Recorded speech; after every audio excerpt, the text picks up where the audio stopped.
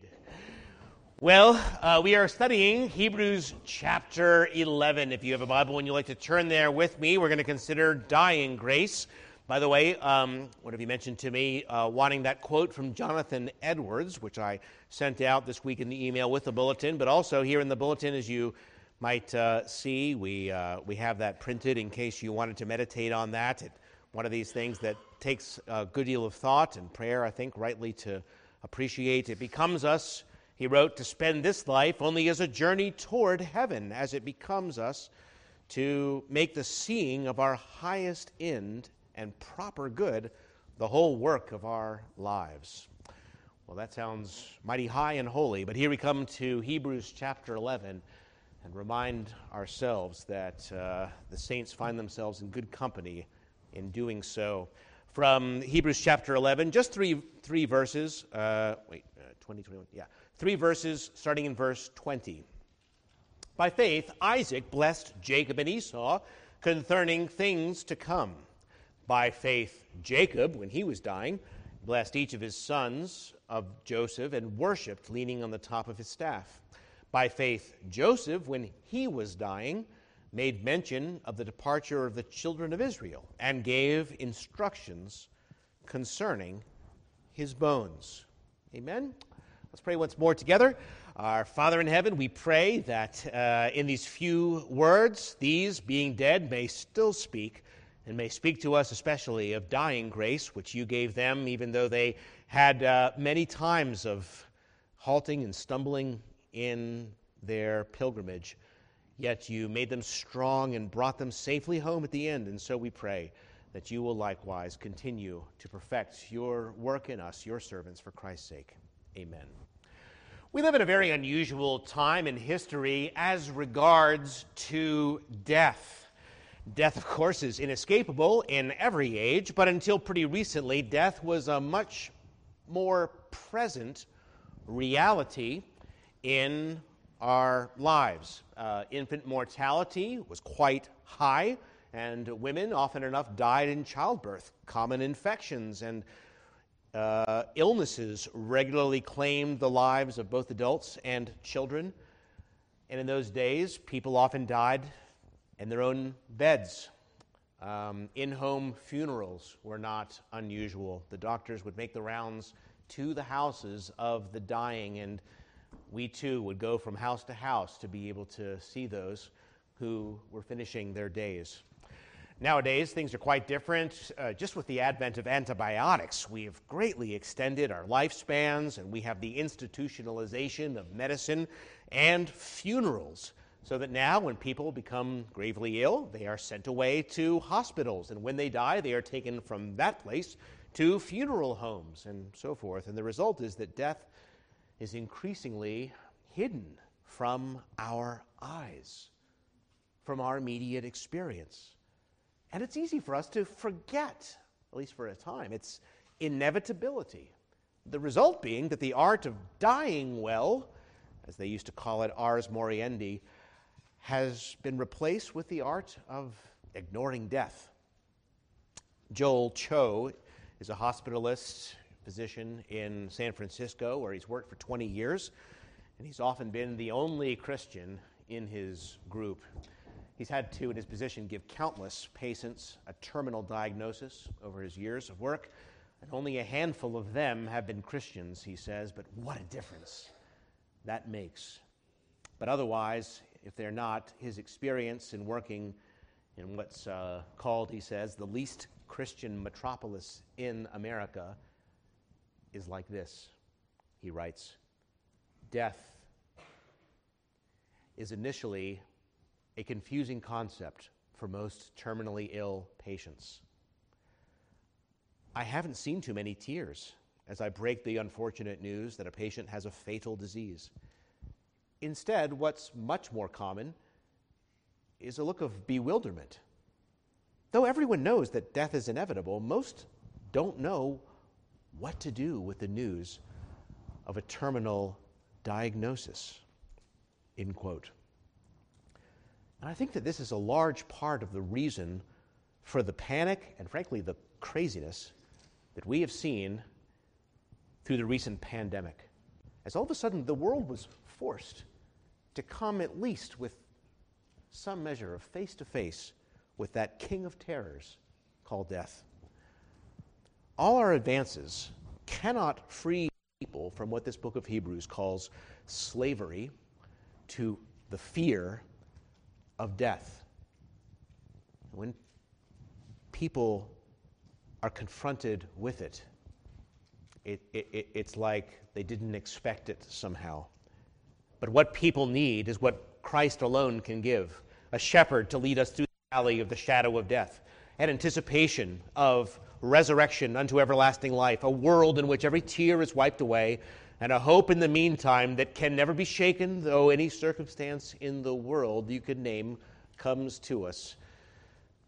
We have this confidence that nothing, but even death itself can separate us from the love of God that is in Christ Jesus our Lord. Do you have such a faith that will strengthen and sustain you? Famine, nakedness, peril, sword, death itself? Do you have such a faith? The author of Hebrews gives multiple examples in rapid succession of these who lived and here died in faith, even in these brief words about Isaac, Jacob, and Joseph, intending in these words to call attention to dying faith and these incidents from each man's life just before he died, which in each case, as these men faced death, none of God's promises were far away. Oh, they were anything but near in fulfillment. Circumstances seemed completely contrary. These men had lived all of their lives hearing about and believing God's promises, but God had yet delivered virtually nothing. That even so, the author says, these all died in faith, focusing on things yet unseen, things to come, believing confidently that God was going to keep his word and would encourage those coming after them in the same. This will be the focus of our evening study, Dying Well. The saintly writer and commentator Matthew Henry, whom I highly commend to you, wrote this: though the grace of faith is of universal use throughout our whole lives, yet it's especially so when we come to die.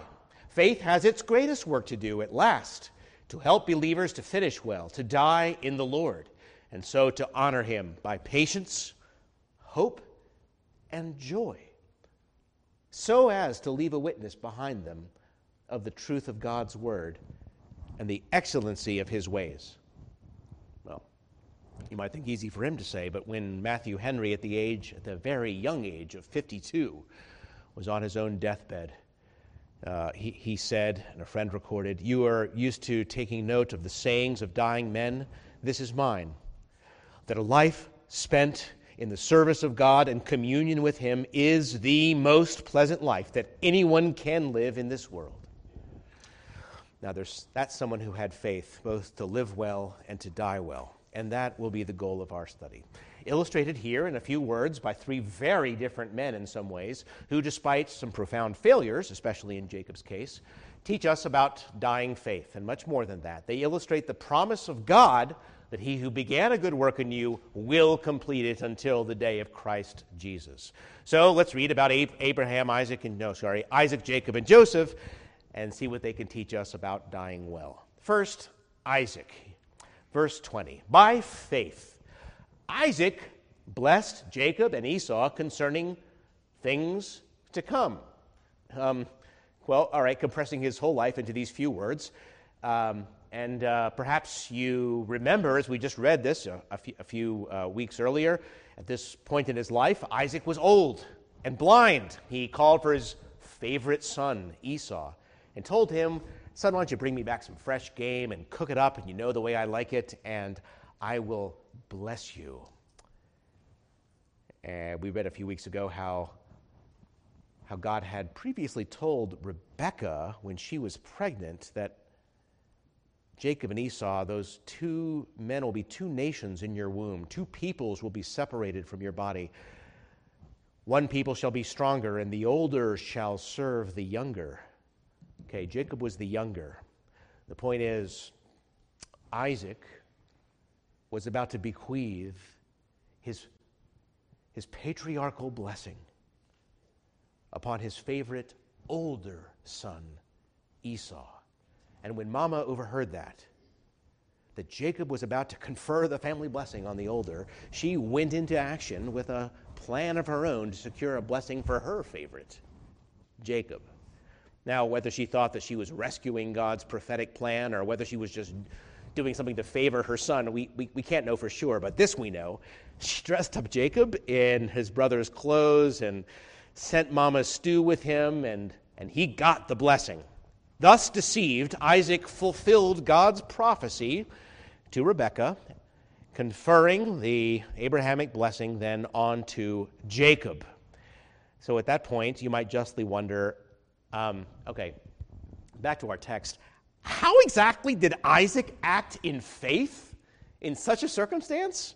Right? He didn't even know what he was doing. He was doing the opposite of what he thought he was doing at the moment.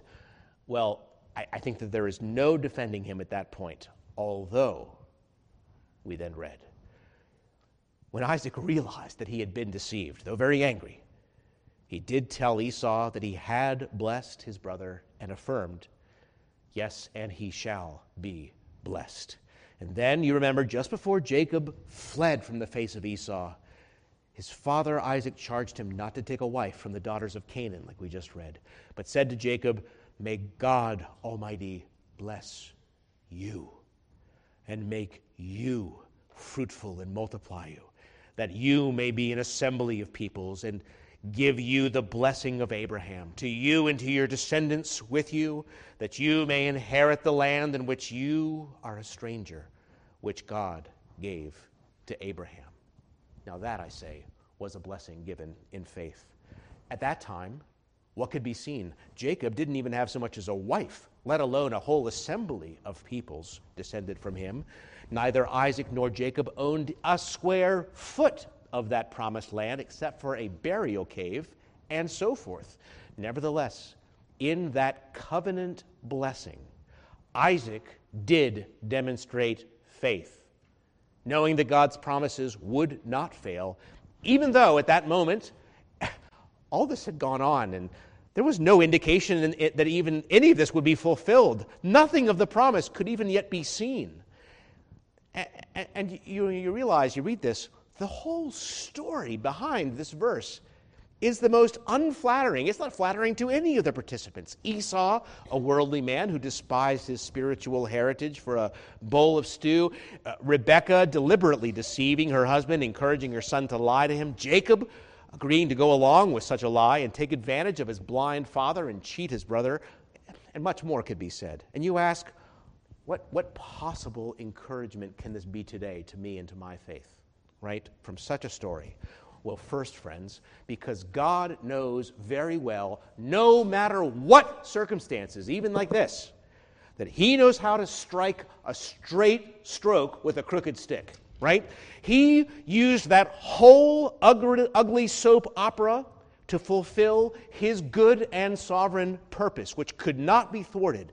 God had chosen Jacob and rejected Esau, and his purpose, according to election, did stand. And Isaac knew full well. And throughout that terrible history, we find at the end Isaac's firm faith regarding things unseen. So you see, we may also not have been the godliest people or even the most obedient believers. And all the circumstances around us may be not only unpromising, but apparently flying in the face of all God's mighty purposes and promises in the world. And we get discouraged, and we might have very, very little of what he has promised to us, that he will give us in the end, as he's promised so much. We have so little. But nevertheless, brothers and sisters, this dying testimony reminds us God knows what he is doing, and that whatever the news, the purpose of the Lord will stand. Some of you World Watch subscribers out there, right? We can look at all this. We can look at this heap of mess and know for certain that God is fulfilling his purposes. When everything stands against him, it is no match for our God. Isaac was a very weak link in this chain, but he was the son of promise nevertheless, and no Ishmael. Jacob was an even weaker link than him, but he was not a godless man like Esau. God was nevertheless maintaining his covenant from generation to generation as he promised. And Isaac could die knowing that even when man is unfaithful, God is faithful and can't deny himself. And we too remember that new covenant promise given to us in the prophet Isaiah. As for me, says the Lord, this is my covenant with them. My spirit, who's upon you, and my words, which I have put in your mouth, shall not depart from your mouth, nor from the mouth of your descendants, nor from the mouth of your descendants' descendants, says the Lord, from this time and forevermore. Isaiah 59. It is still, as always, the children of the promise, but that promise stands secure, despite many of your and my shortcomings and failures. This mustn't cause us to shrug our shoulders in apathy or sin that grace may abound.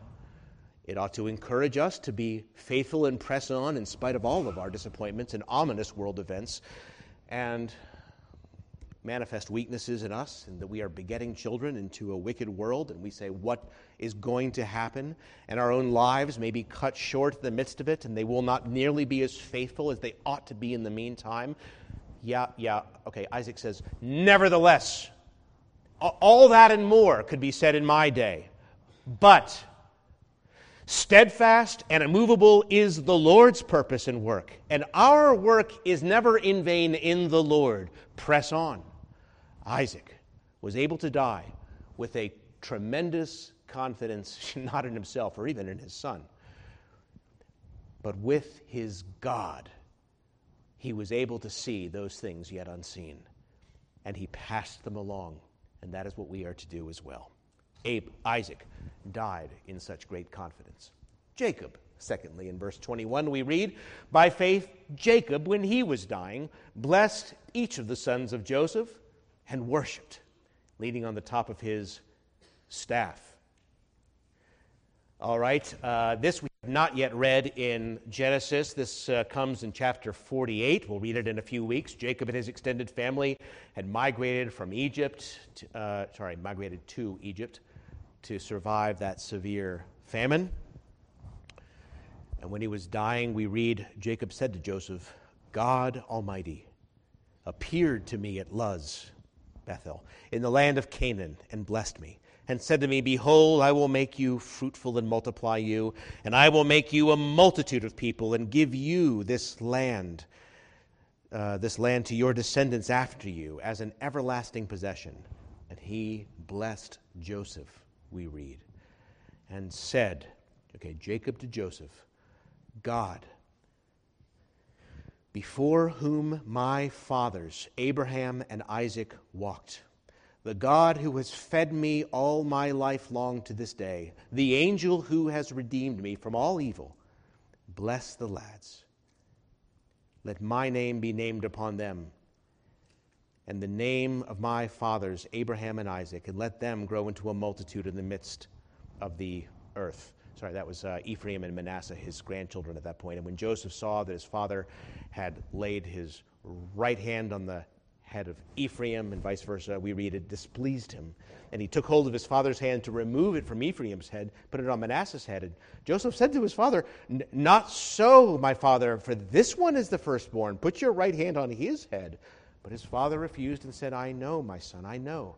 He also shall become a people, and he also shall be great. But truly his younger brother shall be greater than he, and his descendants shall become a multitude of nations. So he blessed them that day, saying, by you Israel will bless, saying, may God make you as Ephraim and as Manasseh. And thus he said Ephraim before Manasseh. And Israel said to Joseph, behold, I am dying, but God will be with you and bring you back to the land of your fathers. Moreover, I have given to you one portion above your brothers. End quote. Ephraim and Manasseh were, of course, the sons of the second most powerful man in the world. They had been raised on all the luxuries of Egypt. No doubt they were personal friends with Pharaoh's children. Servants would have attended to their every whim and need. You might have expected a grandfather to bless those grandsons, saying, "May you prosper here in Egypt even as your father has prospered. May you possess great fortune and enjoy the best that the world has to offer." Oh no, he doesn't mention it. That was not the hope that he had for his grandsons at all. That was not his legacy. Instead, he blessed them with the blessing of Abraham. And an Egyptian overhearing these words might have been very confused. "You are giving them a double portion of this famine-stricken land of Canaan, even though you yourself don't even own a square foot of it except for a burial cave? And here in Egypt, they have everything that anyone could ever dream of, riches untold. But here you bless them with a piece of dry ground that you don't even own to give away?" Exactly. By faith in God's promises, he was giving the boys the true blessing of Abraham, which he knew was far, far better than all the worldly blessings of Egypt. So what can this possibly have to teach us, right? Well, it's a great tragedy that many Christian parents nowadays hope more that their children and grandchildren will succeed materially than that they should succeed spiritually. Parents might be thrilled to hear that one of their kids got accepted into med school or landed a fat contract in a professional sports team, but if they heard that their kids were headed for some mission field in North Africa, like Julia, or some poor country, they might want to talk some sense into them, not to throw their lives away with nothing materially to show for it, right? Now, pollster George Barna puts some numbers to that intuition. He says that in our day, 39% of evangelical Christian parents list getting a good education as a critical outcome for their children that they're committed to facilitating. Helping their children to feel loved was the second most frequently mentioned outcome at 24%. But having a significant faith commitment and an identifiable set of religious beliefs was selected by 1 out of every 5 evangelical Christian parents. Establishing appropriate moral values, 4%, count them 4. Wonder why there's a moral crisis.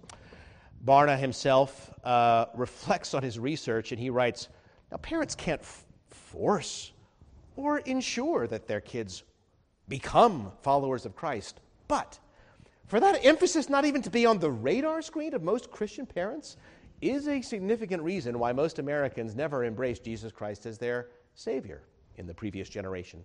The fact that most Christian parents overlook this critical responsibility is one of the biggest challenges to the Christian church. The biggest in some countries, maybe ours. Believers do not train their children to think or act any differently. All right, can you see the challenge of Jacob's dying faith? Jacob's dying faith teaches us how to leave a spiritual legacy. Ladies, it's Mother's Day. When Charles Spurgeon was asked how he accounted for the tremendous influence that God had given him in the world, he replied, "My mother and the truth of my message." He meant his mother's spiritual upbringing and especially her prayers. And, of course, the power of the Word of God. But that's how it came to him. The most important thing that we can give our children and grandchildren is a godly heritage in the love of the Lord. By the way, did you know that many of those on the Mayflower came to the New World for the sake of their children, worried about what that Dutch culture was turning into and how their children may have found their spiritual prospects dimming? As their governor, William Bradford, wrote, they made that risky voyage and endured those terrible hardships, the hunger, the cold, loss of life, quote, in order to preserve to their children a life of the soul. Would you mothers and fathers leave all behind and cross an ocean for a very uncertain future in this world for the sake of the life of the souls of your children? I believe that many of you would do that gladly. Here is the challenge. Let this be on our radar. Leave, in any case, a godly legacy. Jacob had a great many failings in this life, and at last his body had grown weak. But his faith now, it seems, was stronger than ever in God's promises, although all of his descendants were comfortably living in Egypt, far away. He tells them to seek that spiritual homeland and heritage.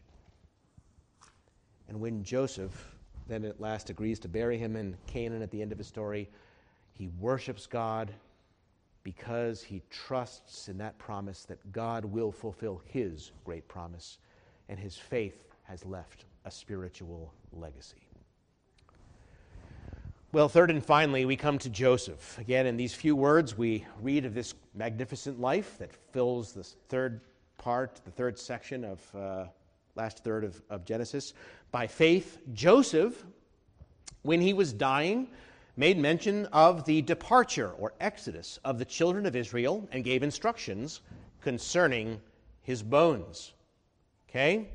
He told his family to bring the bones back to the land that he promised to Abraham, Isaac, and Jacob, and he made them swear that they would carry his bones with him when they returned. Now, this is very interesting. Okay, so we have this huge section of Genesis about the magnificent life of Joseph. Such a great life in so many instances, so much strong faith.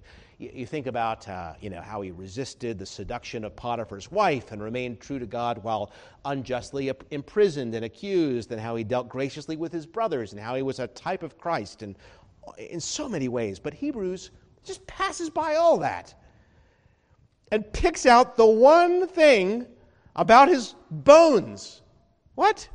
Why? Once again, the main reason it's picked out here is intending to show a man faithful even when God's promises looked the most unlikely of being fulfilled, even when there was nothing to be seen. That is the part of the life that he wants to emphasize. This, again, as I said before, this main theme of this part of Hebrews, right? This faith in the yet the unseen promise. Remember, God had given promises to Abraham more than 200 years before, and his descendants were living in Egypt, not Canaan, very comfortably, I might add. It would still be centuries before Moses led them out. But Joseph, when dying, says, the day's going to come that you are going to be out of here. And when you are out of here, you take my bones with you. And in so doing, he disassociated himself with all of his vaunted success in Egypt as the prime minister of the crown, and he aligned himself with God's people and God's promises yet to be fulfilled. He did not want to have a grand tomb in Egypt where future generations of Egyptians could come and pay homage to the man who had saved their country. He didn't want that. He wanted a resting in God's land of promise. And those burial instructions were a strong sermon to his own people that this is not your home, that these are temporary blessings in Egypt, people, and that you need to set your hope fully on what God has promised in the future, though you can't see any of it now. That is our true home. And this also teaches us about living and dying in a rich land, where the temptations of success and comfort choke the word, and often much greater temptations attend to us than those in the world who live in poverty, right? A poor man more readily sees his need to trust in the Lord. A rich man can easily trust in his riches, and how hard it is for a rich man to enter the kingdom of heaven, says the Lord. It is possible with God, but Joseph's words remind us never to set our hearts on the fleeting riches or cares of this age, knowing how empty those riches will seem when we are on our deathbeds. That there, when we bequeath our last words to the coming generation, we can say, what profit is it to gain even the whole world and lose your soul? But how truly rich we are if our hope is in the heavenly country, in God's promises, in our treasure in heaven. The Scottish minister of 100 years ago, Alexander White,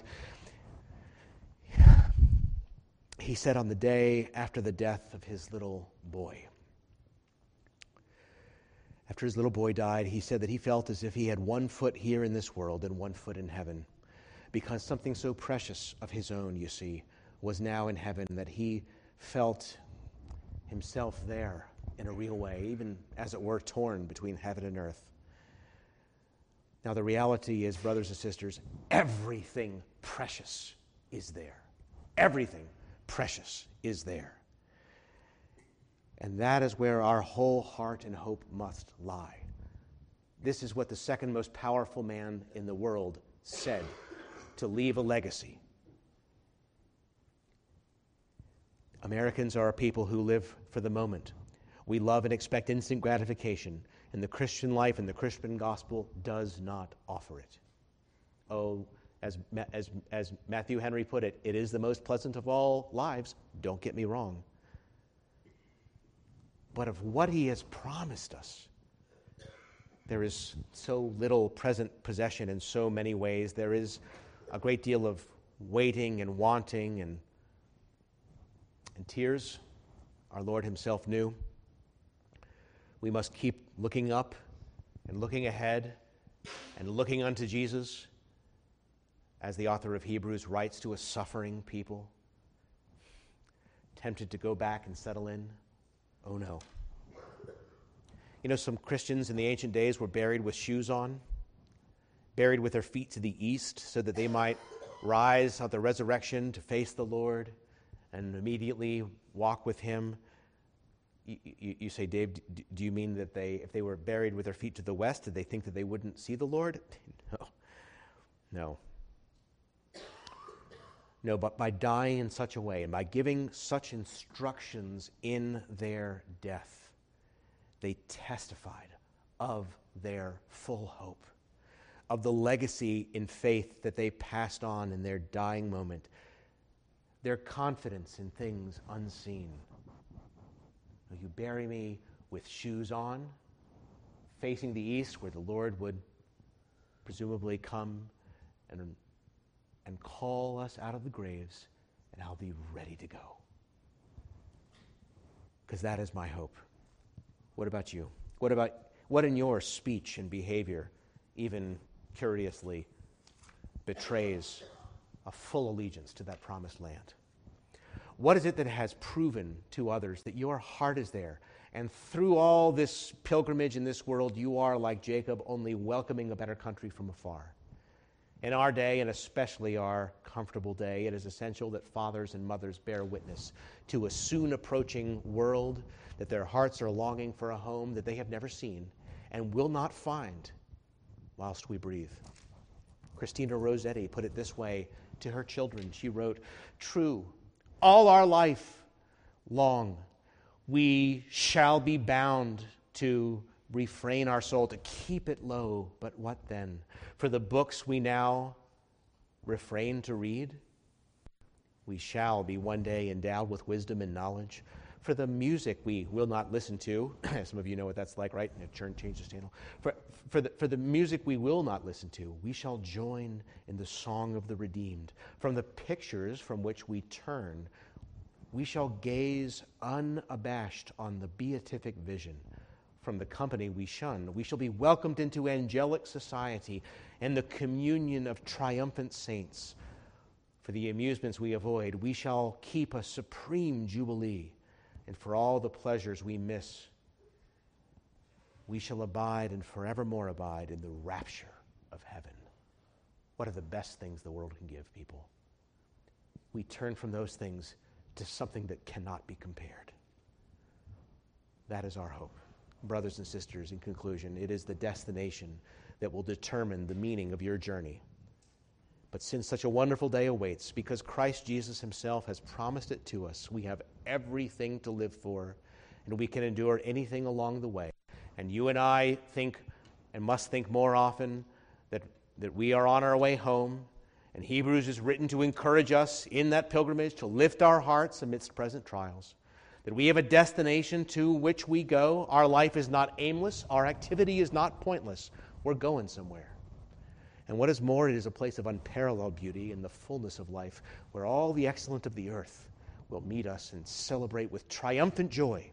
And only when we are prepared to live in such a way, then will Paul's word be true, that Christ will be exalted in our body, whether by life or by death. That is our goal. Life was hard for Jacob. Life was hard for Israel. Life was hard for Joseph. It is harder still for the Lord Jesus.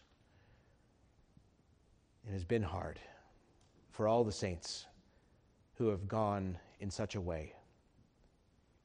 One preacher put it this way: brethren, don't be hoodwinked out of your salvation by thinking that you found a softer and easier path to heaven than the old path, the King's highway. There is no softer path to heaven than that which still bears the footprints of the man of sorrows. There's no other way to get there than through many tribulations, but it is not the journey. It is the destination that tells the tale. We are on our way home, looking unto Jesus. Let us pray.